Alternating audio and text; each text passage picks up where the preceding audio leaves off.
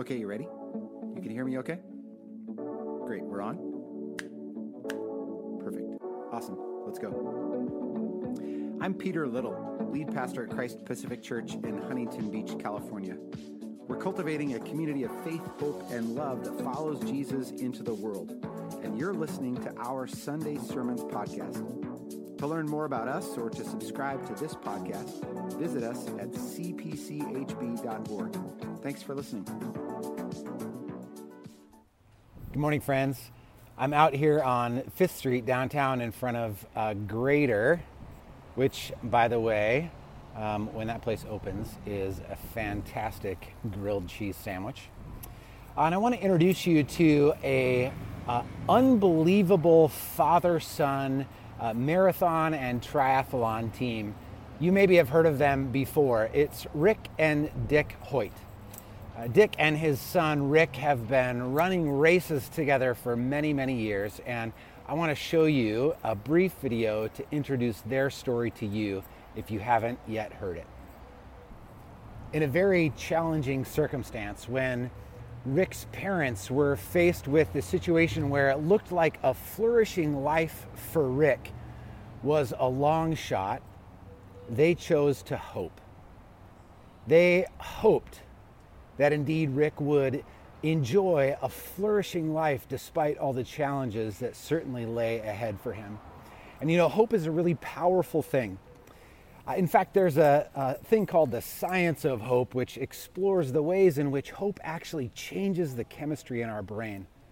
When we hope, it turns out that our brain releases endorphins, which is a wonderful thing for our physiological system. It's the same sort of thing that happens when you exercise and your body releases endorphins, and it's a very positive experience physiologically. It turns out that the Hoyts were getting kind of a double dose of endorphins when they both hoped for a flourishing life for their son Rick and also engaged in some intense exercise. Today, as we look at Jeremiah chapter 29, we're going to explore a story of hope, cultivating hope in the midst of difficult circumstances. That's primarily what Jeremiah 29 is about, and what I hope that this message is about for you. So, as we dive into this context in Jeremiah 29, let's hope together, even in the midst of challenging and difficult circumstances. So in Jeremiah 29, the prophet is writing to the Israelites in the midst of really difficult circumstances. Here's a little bit about the context there. So to begin with, Jeremiah was writing to the Israelites when they were exiles in the city of Babylon. What had happened was in the year 586 BC, the Babylonians had invaded Jerusalem and had tore down the city walls, tore down the temple that sat at the center of Jerusalem's religious and cultural life, and then ultimately carted off most of Jerusalem's leading citizens. They carted them off from Jerusalem over to Babylon and made exiles out of them. It turns out this is was a pretty common technique of intimidation and enculturation in the ancient world. If you could lead out the kind of the leading citizens of a city and then indoctrinate them or enculturate them in a new culture, then you could wipe out any hope that they may have had that was based in their own culture or their own heritage or even their own religion. So these were difficult circumstances, to say the least, circumstances into which Jeremiah is writing and the Lord is speaking. And the Lord speaks through Jeremiah to the Israelites and gives instructions on how to live faithfully in the midst of those difficult situations. And the Lord says essentially three things. He says, pursue a flourishing life, pursue a flourishing city, and pursue a flourishing hope. And those are the three topics that we're going to explore together. What does it look like to pursue a flourishing life in the midst of difficult circumstances? What does it look like to pursue a flourishing city in the midst of difficult circumstances? And then finally, what does it look like to pursue a flourishing hope. So first of all, pursuing a flourishing life. Listen again to verses 5 and 6. The Lord says, "Build houses and live in them. Plant gardens and eat what they produce. Take wives and have sons and daughters. Take wives for your sons and give your daughters in marriage. Then they may bear sons and daughters. Multiply there and do not decrease." Build gardens, build houses, plant gardens rather, build houses, and develop relationships. That's how the Lord instructs his people to cultivate a flourishing life in the midst of difficult circumstances. And you know, if that sounds ordinary to you, I think you're tracking with the Lord. This is super ordinary stuff. Or perhaps all of life is super extraordinary. It's hard to tell what the difference is. But here is what the Lord says. Time out here, we got to cross a dangerous intersection.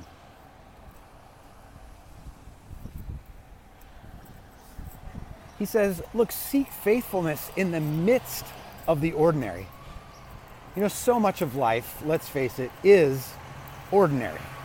Whether it's doing the laundry, shopping for groceries, washing the dishes, it's kind of ordinary stuff.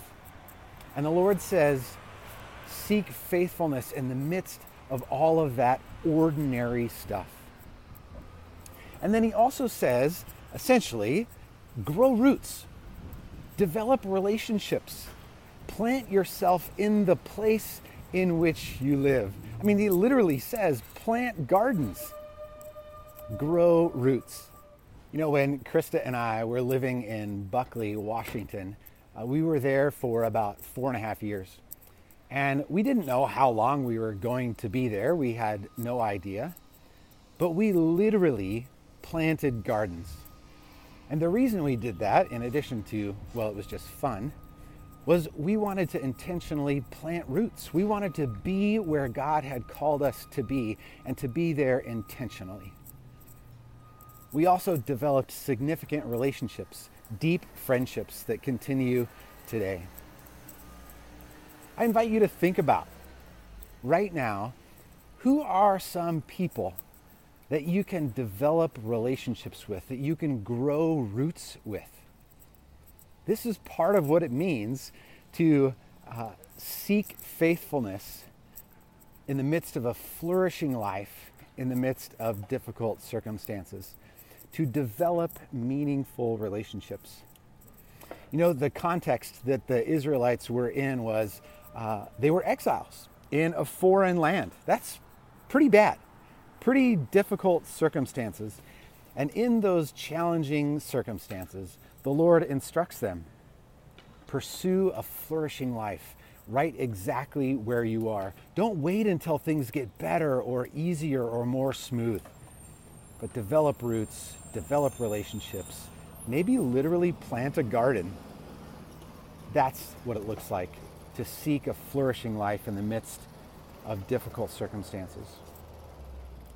If your son is born with cerebral palsy, what does it look like for you to pursue a flourishing life for your son and for yourself in the midst of that challenging circumstance? So, pursue a flourishing life. Secondly, pursue a flourishing city. Listen again to verse 7. But seek the welfare of the city where I have sent you into exile, and pray to the Lord on its behalf, for in its welfare you will find your welfare. Seek the city's good. Seek what is best for it, which kind of raises the question, right? What is good for the city? I mean, I think of parks and recreation. I think of wastewater treatment. I think of police and safety officers. I think of transportation planning and business zoning. Pursue the best in all of these areas for the sake of the city. All this stuff matters. Which, by the way, if you don't hear anything else, I hope what you hear in this is that your work matters. You know, if you're a part of developing wastewater treatment systems and plans, that work matters. If you're a part of designing and building bridges and transportation plans, your work matters. If you're an accountant for this city and you are part of a system that helps plan communities, your work matters. I hope that at least you hear that this morning. So seek the good of the city. Now, the problem is we don't always agree on what is good for the city, right? I mean, that's the challenge. Which is why it's so important that we pray for the city, right? The Lord says, seek the welfare of the city and pray to the Lord on its behalf. We got to pray for the city in part because we don't necessarily agree on what is actually good for the city. And I tell you what, here's how I invite you to pray for the city. Okay, where were we? Sorry, it gets a little crazy out here recording sermons on the go. Yes. Here's how I encourage you to pray for the city. Oh, gracious and living God, help me to pursue what is best for my neighborhood, for my city, for my neighbors, above my own personal gain.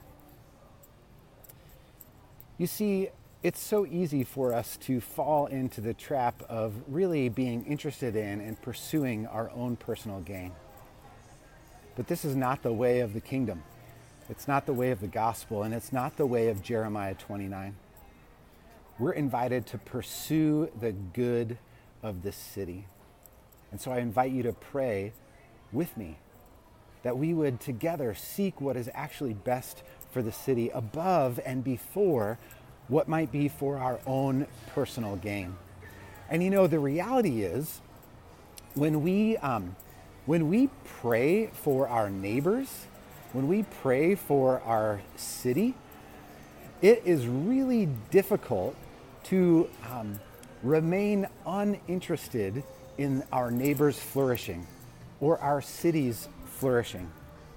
So I invite you right now to think of somebody, a neighbor, a business owner, somebody that you can begin to pray for, or maybe a neighborhood or a whole business district or a school. How can you begin to pray for these people or these companies or systems as a way to seek the flourishing of the city? Because pursuing the flourishing of your city is one of the ways the Lord instructs us to be faithful in the midst of difficult circumstances. So first of all, pursue a flourishing life right now. Secondly, pursue a flourishing city right now. And then third, pursue a flourishing hope. Listen again to verses 11, 12, and 13. For surely I know the plans I have for you, says the Lord, plans for your welfare and not for your harm, to give you a future with hope. Then, when you call upon me and come and pray to me, I will hear you. When you search for me, you will find me, if you seek me with all of your heart. You know, the Lord has plans for your flourishing. Do you believe that? Do you trust Him? Do you believe that indeed you are God's handiwork and that He has prepared good works for you beforehand, works that are to be your way of life? That's what Ephesians chapter 2, verse 10 tells us. Do you believe that you are God's handiwork and that He has prepared beforehand good works for you to do? A life of flourishing, a future of flourishing. God says through Jeremiah the prophet that we are to pursue a flourishing hope. You know, one of the ways that we pursue a flourishing hope is by raising our horizon line. The horizon line is sometimes what we think of when we imagine watching the sunset over the Pacific Ocean looking west, and the horizon line is the line between the line where the ocean bleeds into the sky. And that's right, that's the horizon line. Technically speaking, your horizon line is at your eye level. So no matter where you are, your horizon line is really your point of view. It is the level of your eyes. So you can imagine that sunset over the Pacific Ocean. If you were to go up to the 10th story of the Paseo Hotel, which I'm approaching here in just a minute, if you were to head up to the 10th floor of the Paseo Hotel, you would have a different perspective of that same sunset because your horizon line would be over 100 feet higher than it was when you were standing on the beach. Now, watching the sunset from the 10th floor actually isn't a whole lot different of a perspective than it is from ground level. But imagine if you were to look east from the Paseo Hotel on the 10th floor, and you were to look over the city of Huntington Beach.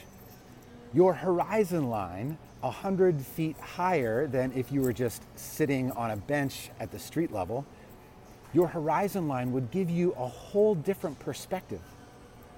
You would be able to see the whole context of the city of Huntington Beach. You'd be able to see the 405. You'd be able to see Santa Ana. You'd be able to see Mount Baldy. All of this would be in your point of view because you would have a higher horizon line. You would have better perspective. And one of the ways that we cultivate a flourishing hope is by raising our horizon line. So how do we do that? How do we raise the horizon line of our hopes? Well, I think the primary way that we do this, and a really straightforward way that we do this, is by reading our Bibles. This is one of the reasons that we've invited you to join us in reading through the whole Bible in 2020. Because when we read this grand narrative that God tells us through his scriptures, when we read that story, we gain a better perspective on reality. It's like we have gone up to the 10th floor of the Paseo Hotel, and now we can see how things really are. We're less likely to be overwhelmed by the circumstances that directly surround us because we can see the bigger story. So pursuing a flourishing hope in part is done by reading this grand story, this grand narrative that God tells us in his scriptures. For surely I know the plans I have for you, plans for your welfare and not for your harm, plans to give you a future with hope. What that future looks like is unpacked for us in the context of the scriptures. And so I invite you, if you haven't yet begun to read with us in our Year in the Bible campaign, to join us. And you don't have to start at the beginning and try to catch up on 5.5 months of reading. In fact, I would recommend you don't try to do that. But just start reading. Read this most magnificent story to gain perspective on what's going on, to have a clearer view of reality.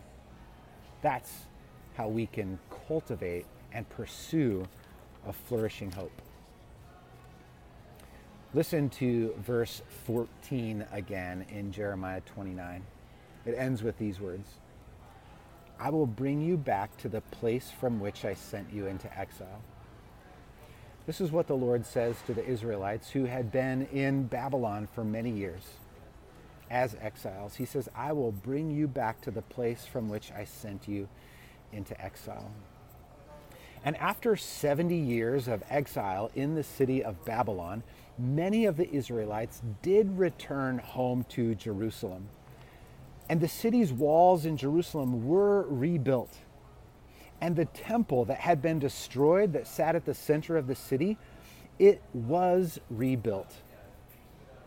But the reality is that many of those Israelites who were in exile did not return. And though the temple was rebuilt, that second temple was really only a shadow of the amazing glory of the first temple that Solomon built.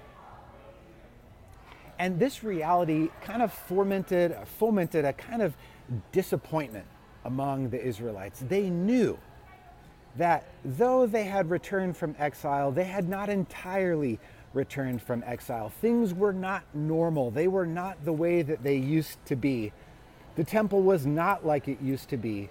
Not all of the Israelites were gathered together in Jerusalem.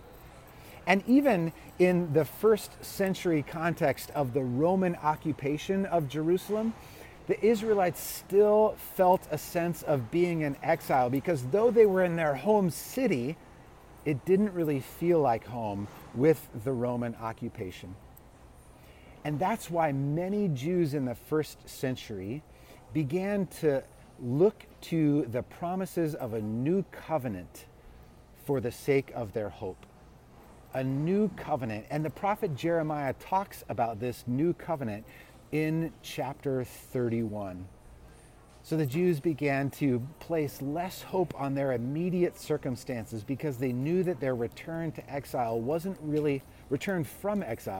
wasn't really going the way that they had hoped and planned. So they began to look to the future when God would establish a new covenant with them. Listen to what the prophet Jeremiah says to us in Jeremiah chapter 31, starting in verse 31. This is the new covenant details as given by the Lord through the prophet Jeremiah. Listen to these words. The days are surely coming, says the Lord, when I will make a new covenant with the house of Israel and the house of Judah. It will not be like the covenant that I made with their ancestors when I took them by the hand to bring them out of the land of Egypt, a covenant that they broke, though I was their husband, says the Lord. But this is the covenant that I will make with the house of Israel after those days, says the Lord. I will put my law within them, and I will write it on their hearts, and I will be their God, and they shall be my people. No longer shall they teach one another or say to each other, know the Lord, for they shall all know me, from the least of them to the greatest, says the Lord. For I will forgive their iniquity and remember their sin no more. The new covenant that Jeremiah talks about here is one in which God will put his law in our hearts. We will know God personally, and all of our iniquity will be forgiven once and for all. Those are the three promises of this new covenant. These promises were all fulfilled in the person of Jesus of Nazareth, God's own Son. And we can invite Jesus to make his home in our hearts. And when we invite him to do that, he does and he will. And not only does God put his law in our hearts, but he himself comes to live in our hearts. And because he himself comes to live in our hearts when we invite him to do so, we have the privilege of knowing him personally, of having a personal relationship with the living God of the cosmos through Jesus Christ, who comes to live in our hearts. They will know me, all of them, from the least to the greatest. So it doesn't matter how big or small you are, how rich or poor you are. It doesn't matter how black or white you are. None of this matters. What matters is that you invite Jesus to make his home in your heart. And he will. That's the promise of the new covenant. And finally, Jesus fulfills the promise of forgiveness when he offers himself as a sacrifice on the cross. Because in this new covenant, Jesus' death on the cross paid our debt, the debt that we owed. It erased the ledger of of sin that we owed to God. I will forgive their iniquity and remember their sin no more. The prophet Jeremiah says, well, the Lord says through the prophet Jeremiah in chapter 31, and all of this was fulfilled in and through Jesus Christ. This is the ultimate hope of our ultimate flourishing.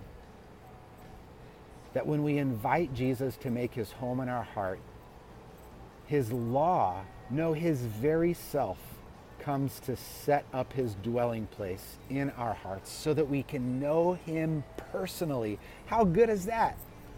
And not only know him, but all our sin, all our iniquity, once and for all, has been wiped out. Our slate has been wiped clean. You know, the hope that you and I are invited to cultivate is the hope of Jesus Christ, the one in whom we've been given access and a relationship to God the Father, the one who wiped out all of our sin when he gave himself as a sacrifice on the cross. And this is the kind of ultimate hope that can fuel our pursuit of a flourishing life now in the midst of challenging circumstances. This is the kind of ultimate hope that can fuel a pursuit of a flourishing city now in the context in which we live. You know, as Dick Hoyt's hope for a flourishing life for his son Rick fueled his pursuit of marathon after marathon and triathlon after triathlon, may the hope that you have in Jesus Christ fuel your pursuit of a meaningful and flourishing life. And may it fuel your pursuit of a flourishing neighborhood and a flourishing city for the sake of Jesus' name and in Jesus' name. May it be so today, tomorrow, and forevermore. Friends, be blessed today.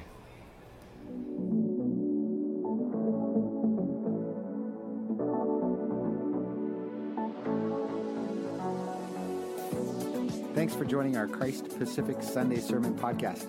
To hear more of our sermons, or to subscribe, or to learn how you can be engaged with what we're up to in Huntington Beach, please visit us at cpchb.org.